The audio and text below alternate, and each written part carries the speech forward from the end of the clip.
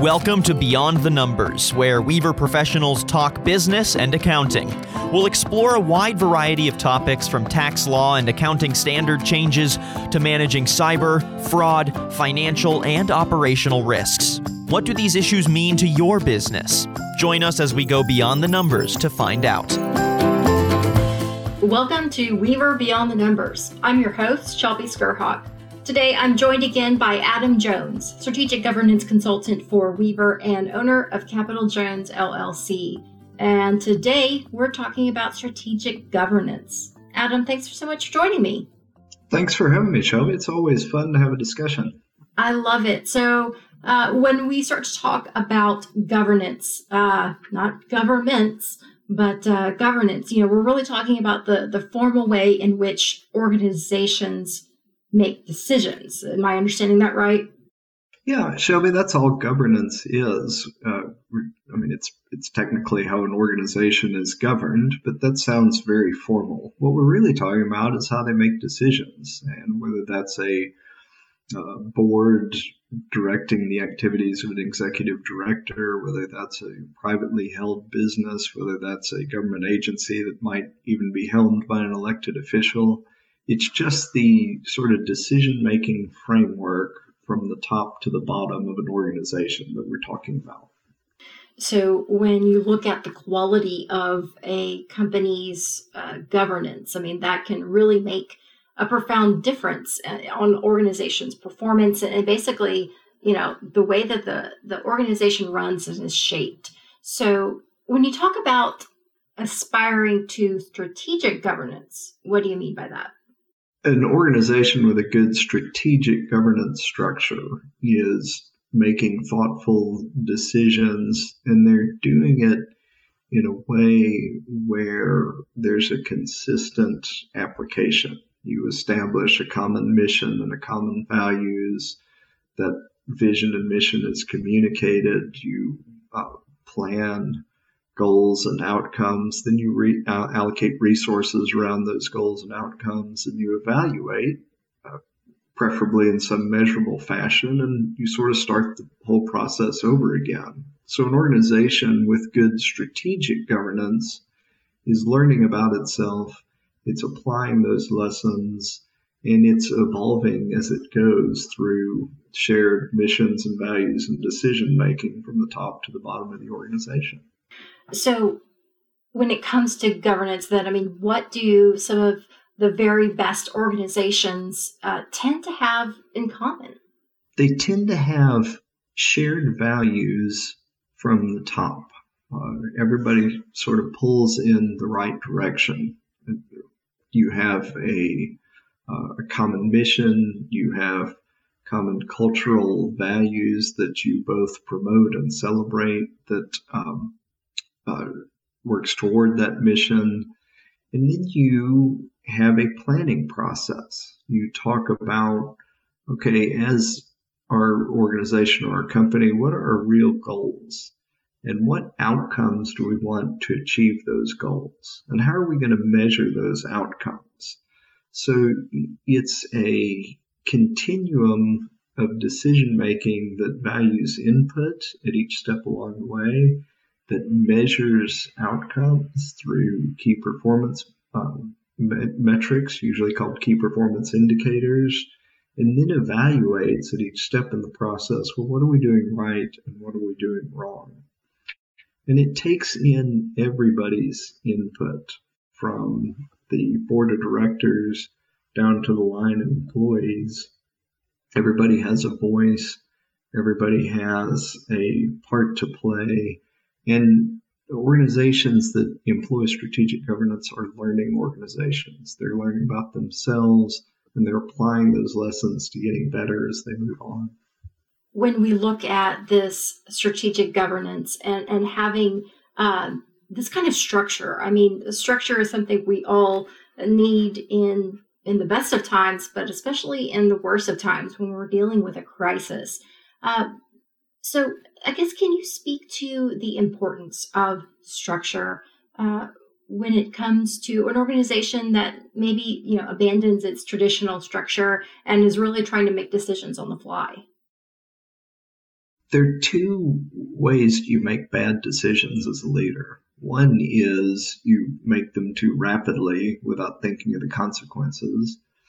And the other is you become paralyzed with fear and you don't decide things fast enough and events can overtake you. And we're human. Everybody makes mistakes in both of those realms, right? But if you're inside an organization that has an established structure for decision making, even when you have to make decisions faster than you normally would without all the input and the forethought that you might put into it, even when events start to overtake you and you feel paralyzed about, do we do A, do we do B, do we do C? If you're in a mature organization that has established governance, that has an established structure for decision making, that has established performance metrics and outcomes, even if you have to change them in the short term, you're typically well served by sort of that organizational maturity that strategic governance can provide, both in good times and in challenging ones. And just so I understand, when you say organizational maturity, that doesn't necessarily mean the actual maturity of the company and how long it's been around, but what?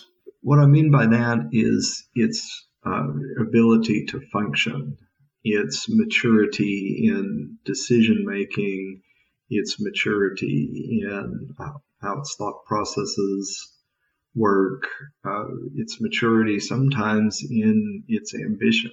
And there are a lot of maturity models that can be applied. There's a quick one I have in a blog post on Weaver's Resource and Recovery page. An organization, regardless of how old it is, may have operational maturity. In other words, it may conduct its day-to-day operations competently. And sometimes it doesn't aspire to more than that.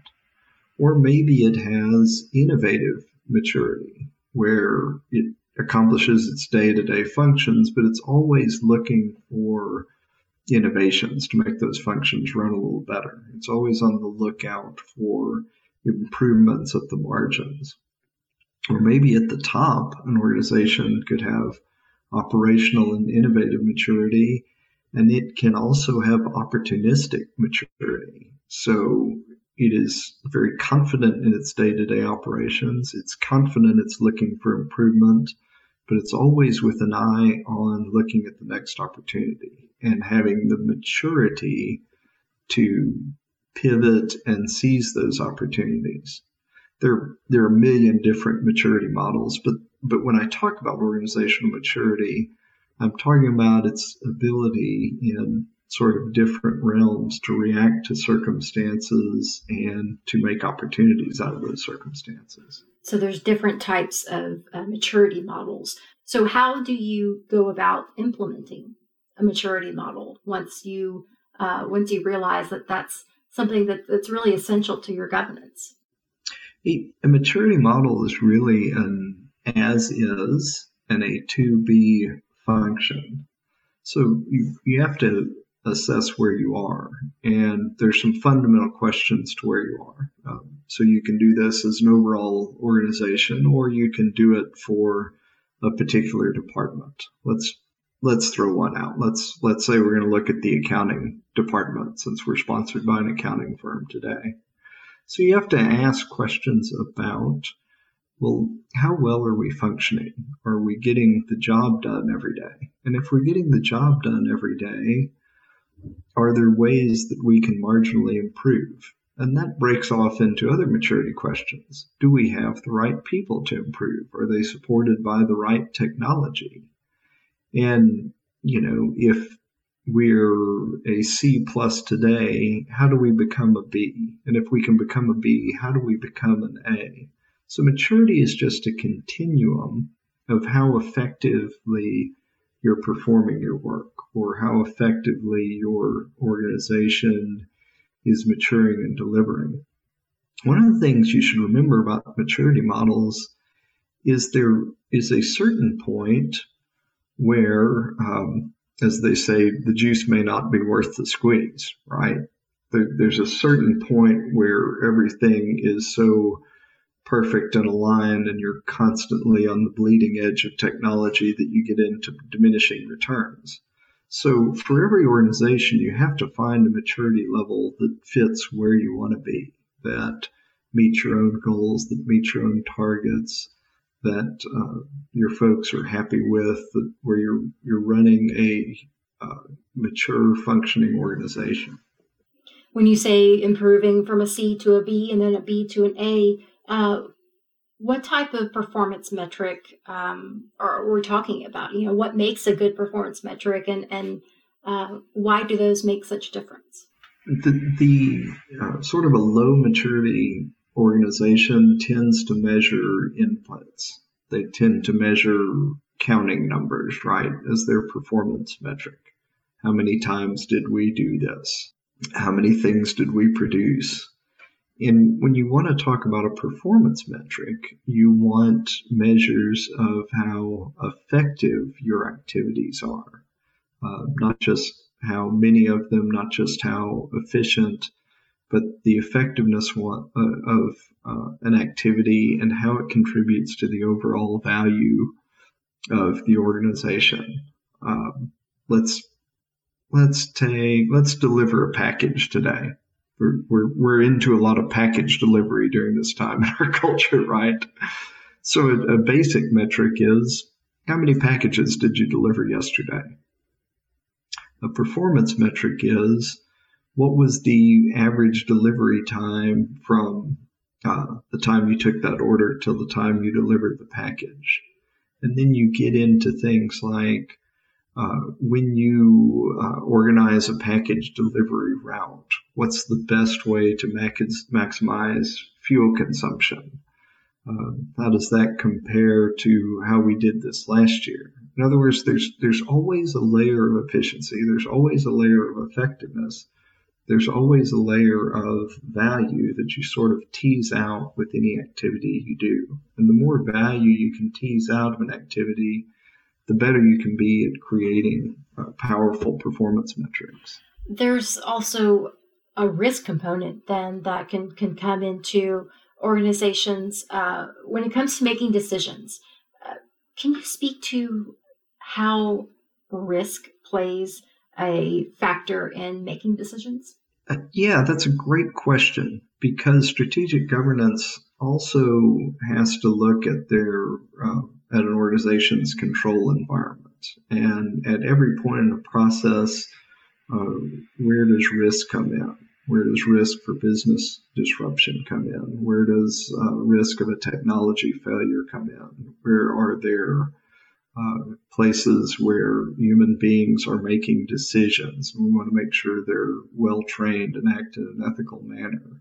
So strategic governance not only considers maturity and effectiveness, but it works to mitigate risk throughout the organization. And you don't want to run an organization that's completely risk averse, because part of the power of entrepreneurship is entrepreneurs take calculated risk, right, to be successful. But you do want to consider sort of internal control points and stress points, and points where things like segregation of duties become important. So not only are organizations that are governed strategically typically highly functioning and successful, they also take a very honest and straight up view of risk and how they mitigate them. And both of those things benefit from strong decision-making processes, strong shared values, strong communications from the top to the bottom of an organization. So when we start to look at, again, strategic governance, looking at strategic planning and using that to make good decisions, as we start to look at the big picture, why is strategic planning just so important? If you if you tell a random group of people, all right, we're going to undertake a strategic planning exercise, you get a lot of eye rolls and groans. and part of that is because it's not easy. But if you take a positive view of strategic planning, what you're really doing when it comes right down to it is your goal setting. Here's our mission as an organization. We're going to run a great machine tools shop, right? When you go from day-to-day business to strategic planning, what you're really doing is involving your folks in a conversation about what are our goals. Do we want to be big? Do we want to be known as the producer of highest quality? Do we want to be fast? Do we want to be an organization that starts with this product and expands into other things? Now, any of those are rational goals for a business, but you have to have a collective conversation about what your goals really are, how those goals match the values of the organization, how you can allocate resources toward those goals. And once you start having those conversations, you're really engaging in a strategic planning exercise. And at the end of that exercise, maybe it helps if you tell your people, well, we're not really doing strategic planning. But when you start asking those questions, that's what you're doing. At the end of the day, you have both short-term goals and more aspirational ones. And when you can allocate resources and get people aligned to achieving those goals, then you've really got something going. One last thing. I know that you've made a point before that a budget document is a strategy document, not just a financial one. Can you explain that a little bit and what you mean by the fact that a budget document is outside of numbers? It's really a larger picture. The best organizations budget for performance, or sometimes you hear the term zero-based budgeting. And that means instead of a traditional budget exercise where you take what you did last year and you increase it by 10%, what you're really doing is you're engaging in a resource allocation exercise. And during budget time, you're talking about, funding different people and components and activities of an agency. Well, these aren't financial decisions. They are financial decisions, but they're more than that. They're resource allocation decisions. You are making cogent decisions about where to put resources. You're sort of betting on what resource allocation will lead to the best results. So when I say a budget document is a strategy document, what I mean is if you really engage in thoughtful resource allocation, you are making strategic investments inside your organization, and you're hoping those investments pay off in the best way. Now, at the end of the day, the results of that activity, that becomes a financial document. But a budget document is the strategy you're pursuing to get to your financial success. Well, Adam, I always appreciate all of the insight and thoughtful answers you have for us. It really kind of helps look at the big picture, but also look at businesses as a microcosm and taking those step-by-step actions. It's helpful instead of just like you said, saying we're going to talk about strategic planning, we're going to talk about strategic governance. Really understanding what that means is certainly helpful. So, Adam, I really do appreciate your time. If people want to reach out to you, how can they get in contact with you? You can always find Adam Jones at LinkedIn or hit me up at Twitter at Capital Jones. And over the next few months, Weaver has published a fantastic resource for organizations. It's called our Resilience and Recovery Resource Center. So please visit us at weaver.com, and we'd love to continue this discussion and have further discussions about how we can help the business and government community with some of these tough decisions that we'll be faced with. Well, if you like today's podcast and would like to tune in for more insights on financial and business trends, regulations, best practices, and really just the issues that keep professionals up at night, please subscribe to Weaver Beyond the Numbers on Apple or Spotify. Weaver, accounting for more than numbers. Until next time, I'm Shelby Skurhawk.